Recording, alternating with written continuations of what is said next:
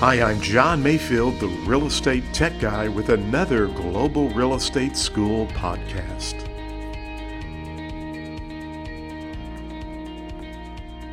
Welcome to the podcast. I'm John Mayfield. Thank you so much for joining. Today we're going to talk about earnest money. Gosh, I've had a lot of students that have been telling me they see questions on the exam regarding earnest money and some really weird stuff. And I cover this throughout the school, but I want to just make certain everybody understands that as long as all parties agree to the type of earnest money, it's okay. It's not a problem. You just have to make certain that the question says everyone agrees. So it doesn't matter if it's a note, a promissory note. It does not matter if it is a diamond ring, a boat, an automobile. Again, I promise to pay you, which is an IOU, or a note. I want to write a contract on your property, but I'm giving you a promissory note for my earnest money. Is that okay? And the question is, or the answer is, yes, it is. If what?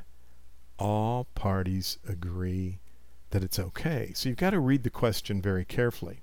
Now, I had a conversation with the Real Estate Commission just this last week, and it kind of, I don't want to say it bothers me, but that's not how we practice in real life.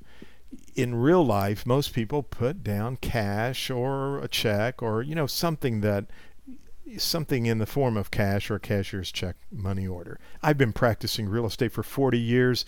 No one has ever given me a diamond ring, a boat. I have had some people put zero earnest money down. And again, if everybody agrees to that in writing, it's okay. So if you see a question on the real estate exam and they ask you, or they mention that there's a contract between John and Mary, and John wants to put up an IOU or a promissory note as part of his earnest money, and Mary says, that's fine, I'll sign it, and everybody's okay with it, it's all right to do that. It could be a diamond ring, it could be a boat, it could be a new car, right? An iPad. It doesn't matter. If everybody agrees to that, it's okay to do. So don't let that throw you off just because the buyer wants to give a promissory note. That earnest money, if, again, the big word there, huge word, is if all parties agree in writing. Well, as always, I want to encourage you to tell people about Global Real Estate School. Check us out online. It'd be great. Thanks so much. Have a great day. Thank you for listening to the podcast for Global Real Estate School. I'm John Mayfield, the real estate tech guy. Go out and make it a great day.